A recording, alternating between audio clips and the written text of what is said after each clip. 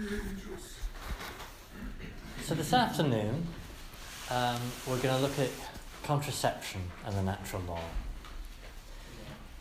And contraception, before we actually look at the notes, I kind of do need to acknowledge where you've come from. And I think it's important for you to be clear that in taking on being a Catholic and being a Catholic priest, you don't need to be taking on a pretense that this has been your life all along. So that, particularly the issue of contraception, that therefore there's no reason to pretend what the Church teaches is what you've lived in your past. And I think you need to be clear of that. You need to be clear that I'm clear of that, so that you don't have to sit there and pretend, well, this is what I've always thought, this is what I've always lived. But contraception is a thing at a practical level that I believe everything I'm doing in the parish is largely a waste of time, in as much as this isn't being lived by my parishioners. Because there are so many of my parishioners for whom I know they have certain walls where they've kind of said that the gospel just doesn't get in here, and that what happens in the bedroom, that's nothing to do with the priest, nothing to do with Jesus. And in as much as we accept that and buy into it, there are all kinds of ramifications that go with that. There's no point in talking about confession, examination of life, reform, repentance, if we're able to say that, well, there are these sections of my life that aren't relevant. You see, earlier on you were saying about marriage. Yes, we know it's for making children, in its crudest sense. But our modern prayer book, the Old English, the Anglican one, talks about knowing each other in acts of love, which are not necessary. How does it handle older couples who are not procreating? Well, that's, I think, I think that's what we're going to look at. Yeah, you see, I think this is the problem. I would say this is the problem I have with a general rule, because I think HIV, other sexually transmitted, may well be prevented, because people, if they're still going to do it, I'd rather them do it with a condom than risk disease. But we can argue this. I know the Catholic doctrine well. But I also think at a practical level, I think that's selling people a lie, because a condom reduces the risk, but it doesn't remove it. No, and if you sorry, before we go into this discussion, what you were saying I found very helpful. Were you going to expand on that, or had you made your point? I think I'd made my point. Right. But I think that at a practical level, we can't just be content to let people be where they are with this. And it's difficult, so I've preached on it in my last parish, and a sermon isn't an easy context to talk about contraception, because it's so the whole congregation, but we don't really have other forums. So you can with youth, I talk about chastity in parish youth group, but that's not everybody, and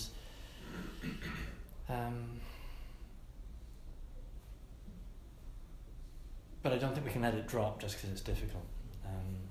And we need to look for contexts in which we can indicate that this is a live issue, that it's not just, well, I know that was said in 1968, but we've moved on now. That the big thing, kind of my starting point I'm gonna make, is that we've had 2 generations now pass since the sexual revolution of the 60s to see what does society look like if we live this out. And it's self-evident that this is not a better society. This isn't a place of happier families, of better relationships. that's exactly what we were promised would be the case. And so what the church teaches is that what we've seen unravel and the unhappiness that's unravelled at a society-wide level is because it's not right in the individual couple and it's not right in the individual act. And that if you pull it apart in one act, you pull it apart in a marriage and it falls apart in society. Now let me say that a bit more slowly and more specifically. The notes I've given you here are in a logical order, but I'm going to leap first to page 6.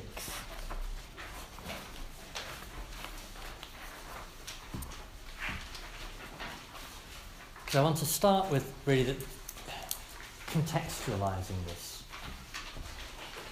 Because we all know that the church's teaching is so far removed from society that I need to articulate why it's important.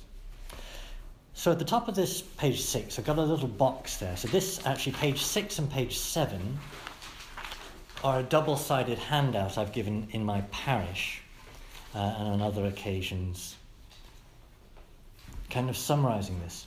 So that top box, there's 3 columns there. What contraception promised, what, in contrast, Pope Paul VI warned would happen if contraception was used in society, and in contrast, what natural family planning does instead. Now, what contraception promised, I think you're all older than I am, so you'd be around. We were there, but we can't remember. I was 7 and 16. But I was at school. But I'm old enough to remember. I can remember at school somehow contraception being talked about in sexual education classes as a new thing, and that they told us certain things that were good about this. We were told there would be happier marriages, that there would be happier families. So as I've put here, 1, improved husband-wife relationships. That of course it would be improved, that you wouldn't have the burden of children. Second, that there would be less divorce and less family stress. Third, that women would be freed from male domination because they'd be masters of their own body. And fourth, that there'd be less abortion and less teenage pregnancy. And that list just looks laughable now when you think about what's actually happened. But what's important to note, looking back, is that this is what Pope Paul VI, who's often referred to as a prophet in this regard, in his encyclical Humanae Vitae said. He said, what would contraception, and if used as a society, what would happen? Well, he said, first, there would be a barrier in the relationship between a husband and wife. He said, second, there would be more divorce, more promiscuity, and less family stability. And third, there would be an increase in women being seen as sexual objects, available for the satisfying of men. And fourth, that there would be more abortion. And when he said these things, he was mocked. Don't any of you know, but this was his last encyclical, and it said that it broke his heart, the reaction and vitriol that he endured for a long time afterwards. Now, there is an alternative, natural family planning. So it's not that the church is saying, well, you just have sex and see what happens, and it's all the roll of the dice.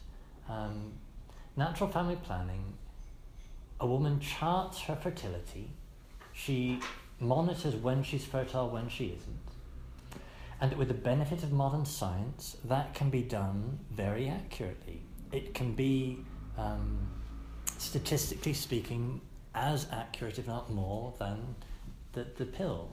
And that is an area which, when we were certainly taught about contraception at school, they used to call it the rhythm method or natural. This was always disparaged as a method. It's unreliable, it's unsafe, you shouldn't do it. That was the prevailing orthodoxy. That would have been in 76, 77. Now, the rhythm method presumed that a woman had a regular cycle in terms of the days of her week. It didn't involve her monitoring her symptoms. And so, therefore, it relied on the science of its era, but it wasn't as accurate as what's available now. Condoms. So we know the ancient Romans and ancient Egyptians, I think even, used leather condoms. So a condom isn't a new device, though it's more scientifically accurate. That there's a knowledge of science here as well, and that there can be a science working with nature or working to thwart nature. So natural family planning, what does it achieve instead? First, increased communication between a husband and a wife. So actually a husband and wife are forced to communicate about where she is in her cycle, whether tonight is possible. Secondly, with this, statistically, there is less divorce. And thirdly, a respect for a woman's bodily cycle that views her as a whole. I've read in literature, but I've also had couples that have reverted, left the contraceptive world and moved to natural family planning, and the husband has said, I look at my wife differently now. I relate to her differently now,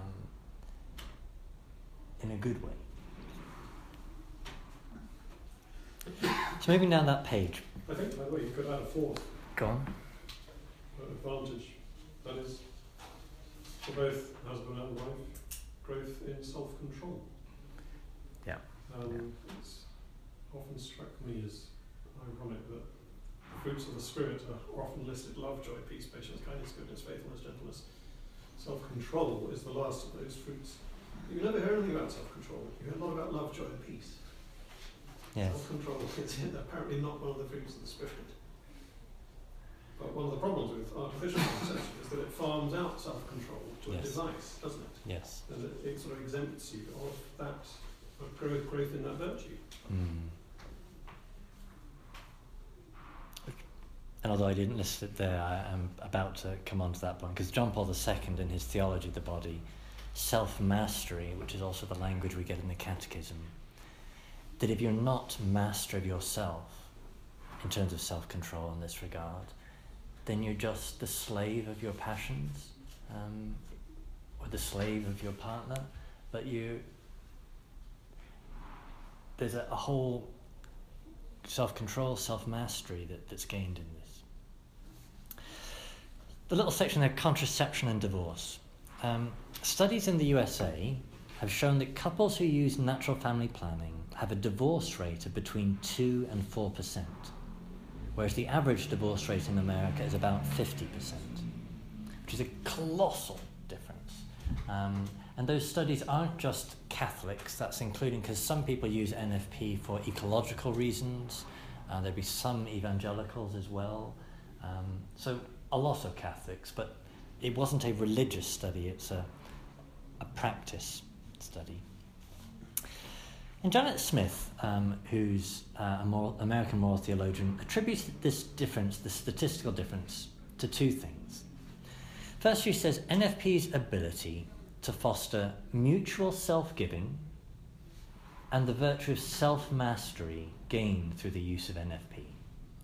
She puts it this way: couples using NFP must bear together the burden of abstaining. Both must cooperate for the method to work. So that is going to change the relationship.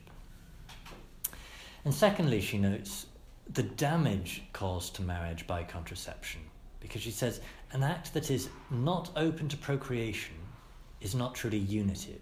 In fact, it is disunitive. Contraception violates the unitive as well as the procreative meaning of conjugal intercourse.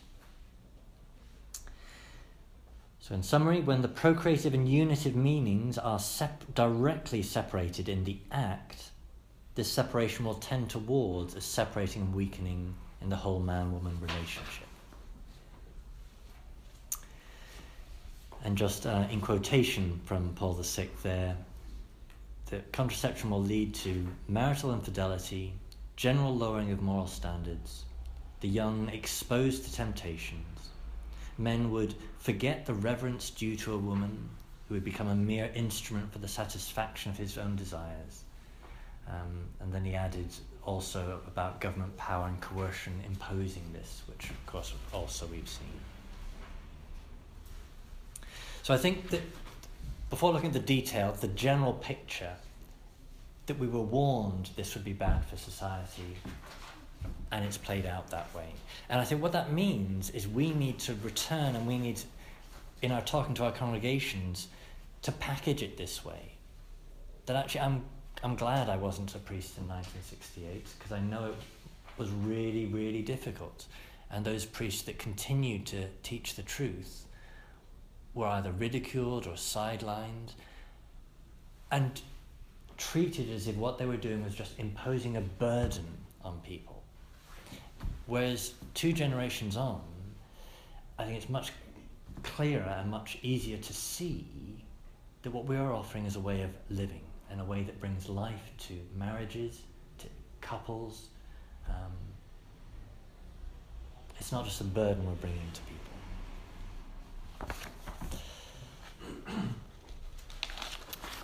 Okay, now I want to move to page 4.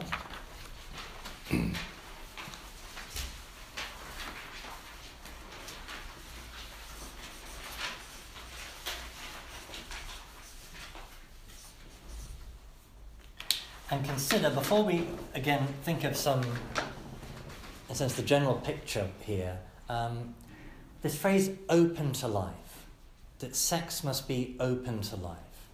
And the point I want to make to you is that this is not what the church says.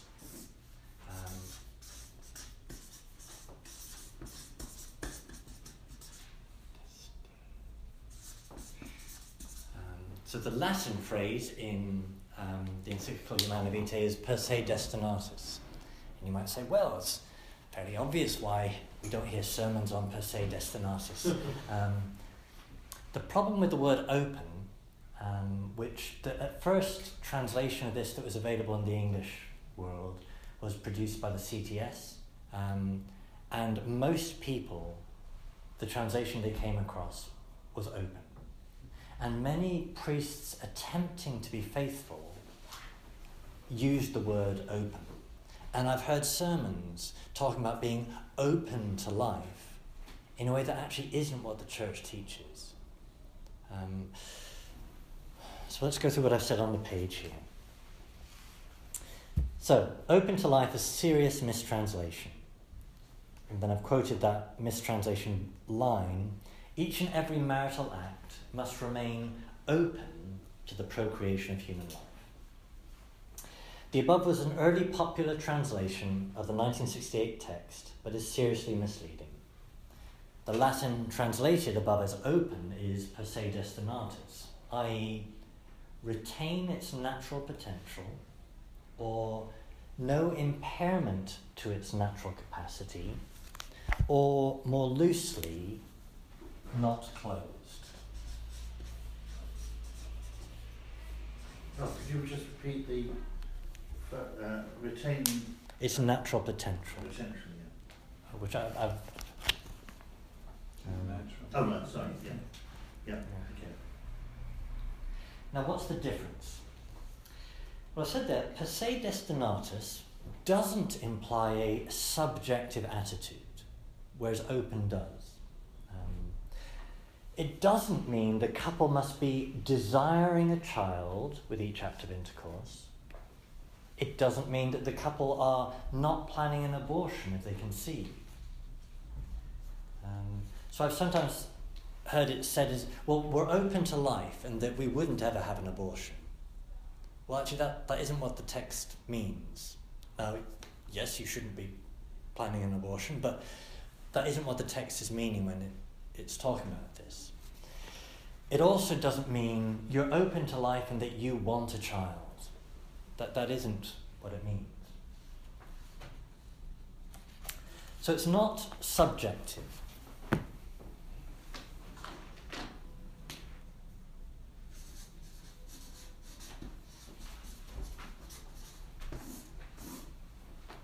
It's not an attitude.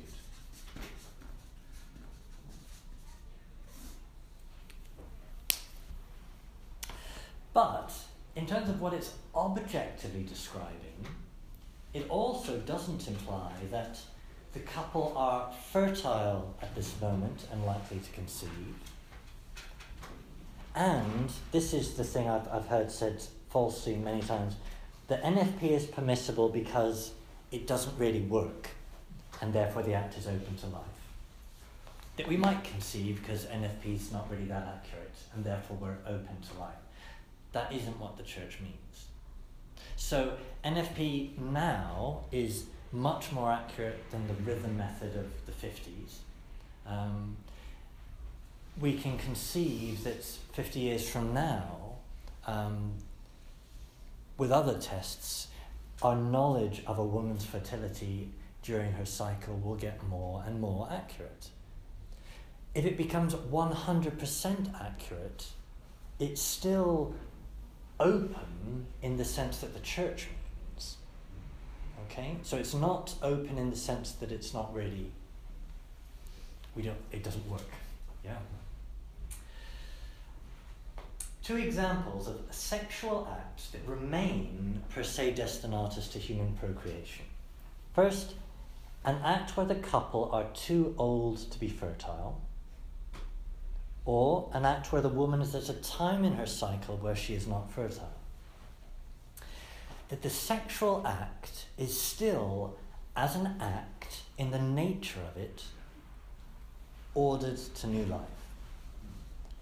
Even though, with a couple too old to conceive, you know it's not going to achieve that, but that is the type of act it is. That is what the act is per se destinatus ordered towards, and you've not changed it. So the open isn't something subjective. It also objectively can include a couple that are infertile, including also, therefore, a couple that are not fertile today, and know they're not fertile today because of the time of the month.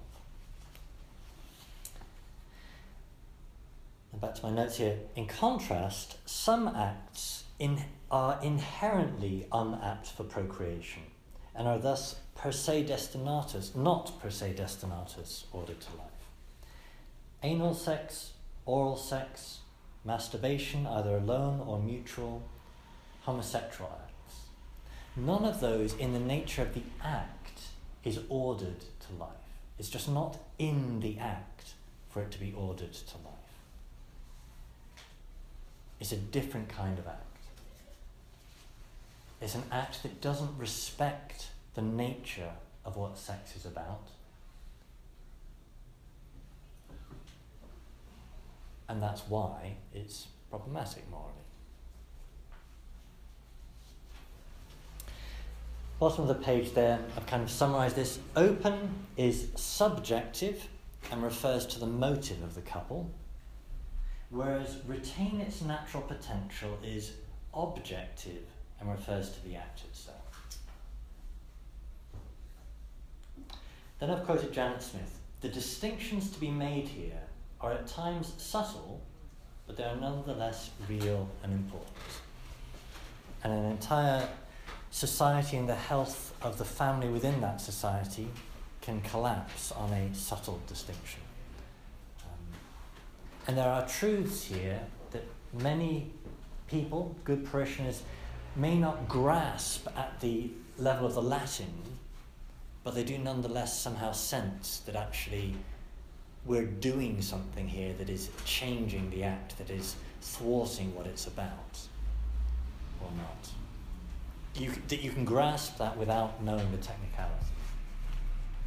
But as clergy, you do need to know the technicality.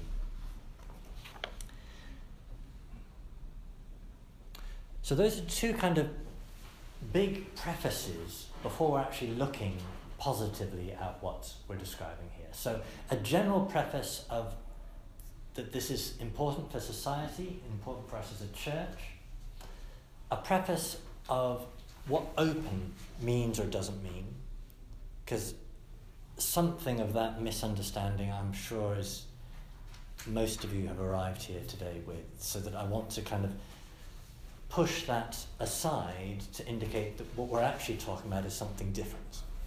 In the sense of understanding which is captured at note 7 at the bottom of page 4, I think is quite important, particularly if you're speaking with couples. Right. I'm going to read that out. So footnote 7. The partial use of either oral or anal sex as part of foreplay in the build-up to a complete normal marital act would not need to be seen as an act, would need to be seen as an act of foreplay rather than an act in isolation. This would not be the same as an act of oral or anal sex brought to climax or practiced independently of a normal marital act. So the fact that things that are happening in foreplay that are a preparation to the complete marital act is different to if those things happen independent of a complete marital act.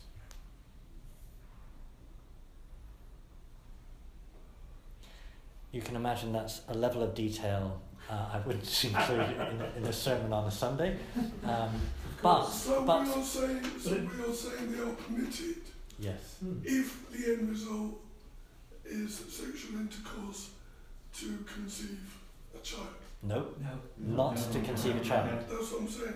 Well, so the desire to conceive a child is not what we're concerned about. We're not talking about being open to life in that motive sense.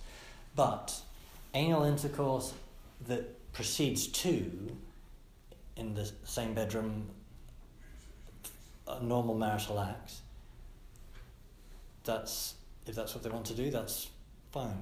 If they mention that in the confessional. That's where you will get it. And you won't get it often, but...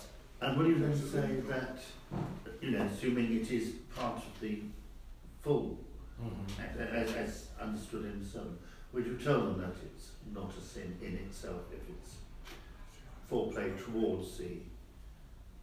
Or would you just pass over it? And that's the context. I've come across it not often. So someone confesses it, you might ask a question to clarify that actually that isn't sinful. And you would tell them that? Yes. Particularly if it's troubling their conscience and Troubling their conscience, potentially troubling their marriage. So one of the two might be wanting to do that and one is enduring it thinking it's a sin. Actually, to know it's not a sin and therefore it can be gone along with for the sake of the marriage is important to know. That said, we'll talk about confession another day, but you have 30 seconds with someone in confession. You can't say everything, but sometimes you have to realise this might be the only time this person will ever have a chance to get some guidance. And so maybe it's better to say something brutally and briefly than not at all. And that's a judgment call we have to make rapidly, and sometimes we get it right and sometimes we get it wrong. So one of the prayers I say at the end of hearing confessions every time is an old prayer. Do you all know Father Z's blog, the American? It's on his website, but that prays that God will remedy the damage that my words have done in confession, because whether my attitude has seemed indifferent or cold or bored, all of which I am on many occasions, or my words have actually been so incoherent or whatever else, to pray that the damage be undone, because you can't approach somebody outside of confession. Anyway, we'll look at confession later. So,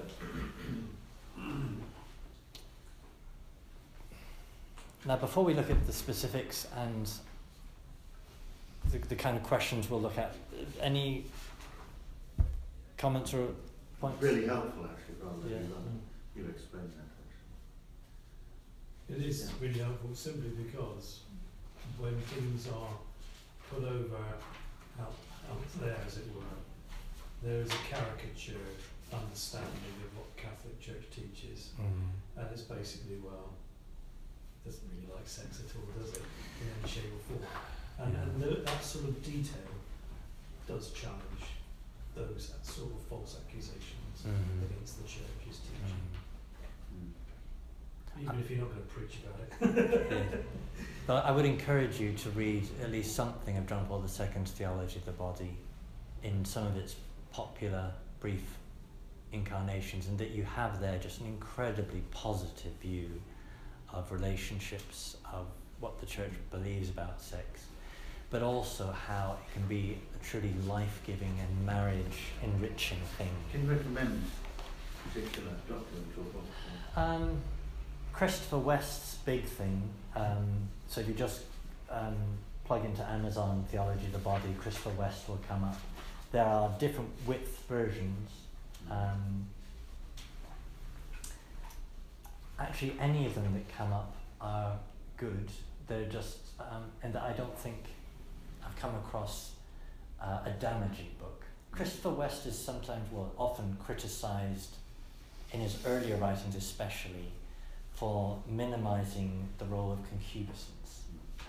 So the fact that actually, although sex is good and beautiful, what we bring to it as desires that need this training and self-mastery that John Paul II talks about.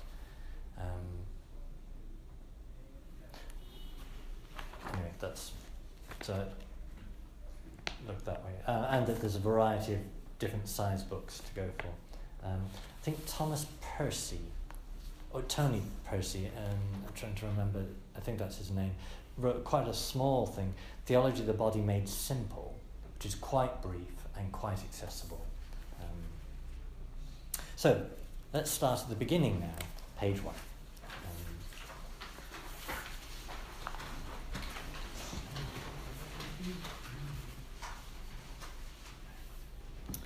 So we were looking this morning about the nature of an action, the end within it, and how reason can discern that. So I want us now to think about ends more specifically. Top of the page there, a little recap point said, a human act is judged good if it is in keeping with the end of that activity. An unaided reason can discern the nature of the activity, the end of that activity, and thus the corresponding moral law that governs its proper use. So, what is the end of marriage and of sex? As I've said there is a debate within the Catholic Church about whether there is one end that has a number of meanings, or whether there is a hierarchy of ends. And at this moment in history, you might say, one way of reading that is to say actually you just have different terminology describing the same reality, which I think would basically be my position. Others would say there's a development of doctrine happening where a shift from a hierarchy of ends is being replaced by talk of a single good that has multiple meanings, all of which have to be respected. Anyway, read through what I've said there on the page. So that block in italics there.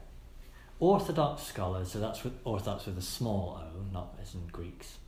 Orthodox scholars differ in the precise details of their analysis and of the ends or goods of marriage.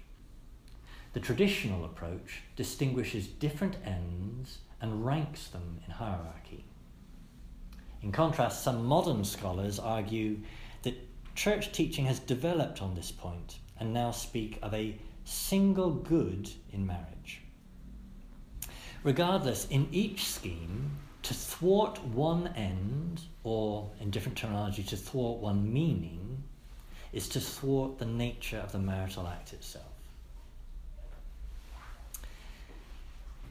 then said, it can be morally permissible to seek one end while not actualizing the other end, i.e. to seek the unitive in the absence of the procreative. It is not morally permissible to directly thwart one end, i.e. to directly thwart the procreative meaning inherent in the marital act. So to spell that out, first the traditional terminology. So here, marriage and the marital act have a hierarchy of ends. So this is what we find in the Catechism of the Council of Trent and in the Code of Canon Law of 1917. And that hierarchy would say first, the procreation and raising of children, and note Christian children. Second, the union of the couple. And third, the remedying of concupiscence. See, to not burn with passion, as St. Paul warns us. And it's not a very glorious thing to say marriage is to avoid you burning with passion. But actually there is obviously a practicality there. St. Paul wouldn't be talking about it if he... 1662 Introduction to Marriage Service. As a remedy for sin. One of the reasons for marriage. Yeah, for those who can't get married. Yeah. But the notion, that first point, procreation and raising of children. Now, the notion that marriage exists in order that children might be raised up, and the sacrament of marriage exists that Christian children might be raised up, because God wants, over the centuries, he wants more additions to the family of God, and that this is the purpose of marriage, is very far removed from our modern understanding. And we need to distinguish here, before we go on any further, the difference between the motive of the individual and the nature of what marriage is in itself. So the Catechism of the Council of Trent notes that Jacob approached Rachel because of her beauty. And Trent notes that Scripture doesn't condemn Jacob for doing that. He doesn't say, how base of him to be that focused on her beauty, rather than being concerned about the offspring and raising of children. No, that's an acceptable motive. But to take that motive into marriage, marriage exists before you come along. Marriage is a reality, an institution that exists before you come along. And you need to enter into it according to what it is about. And that marriage is, as an institution, the place for the sake of society where children are born and are raised. That's what its function is at a society level. Which usually won't be your motive in getting married. Your motive will be her beautiful eyes, or whatever. But what you're choosing to enter into is an institution that has its own dynamic, and you need to respect its own dynamic, its own nature, its own ends, if you're going to find fulfillment there, if your wife's going to find fulfillment there. So, traditional terminology lists those ends and ranks them. Secondly, though, the terminology of Humanae Vitae doesn't rank them. And in fact, it doesn't talk about ends. It talks about meanings instead. And it says the procreative and unitive meanings are inseparable, with these two not listed in any apparent order. So you have a shift in terminology there. Thirdly, there's a scholar called Germain Grisey, an American, who I mentioned earlier, didn't I? He says marriage consists of a single good that contains both a unitive and procreative dimension. And he would say this is following Humanae Vitae's shift of terminology.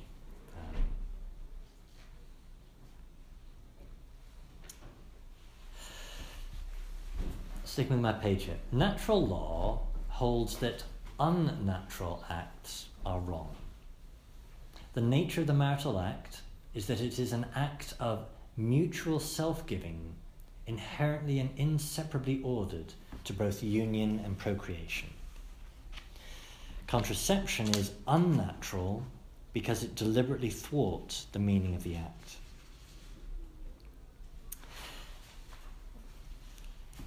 Next section, violating the meaning of the marital act. A, concerning union, to seek sex without lifelong union is to oppose the unitive purpose God has established in sex.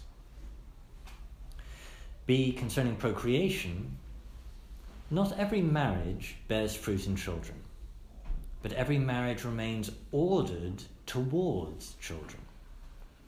And a marriage that intended to never have children would actually not be a marriage. Similarly, not every sexual act leads to children, but every sexual act remains ordered towards children.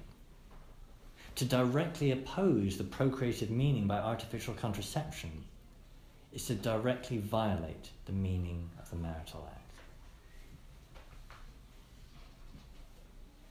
So one of the reasons when we prepare couples for marriage is that we talk about children being part of what marriage is because they can't take those vows meaningfully otherwise. And one of the grounds for a declaration of nullity would be for a couple to say, or one of the two more likely to say, actually, I always intended there would never be children. She wanted children, but I never did. And I never intended us to have children.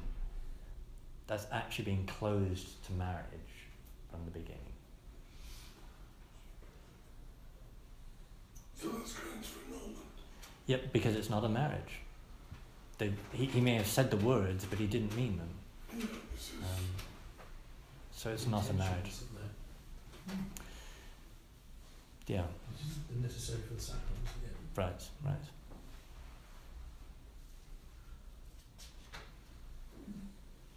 Should we take 5 minutes as a pause there? it's about unmarried.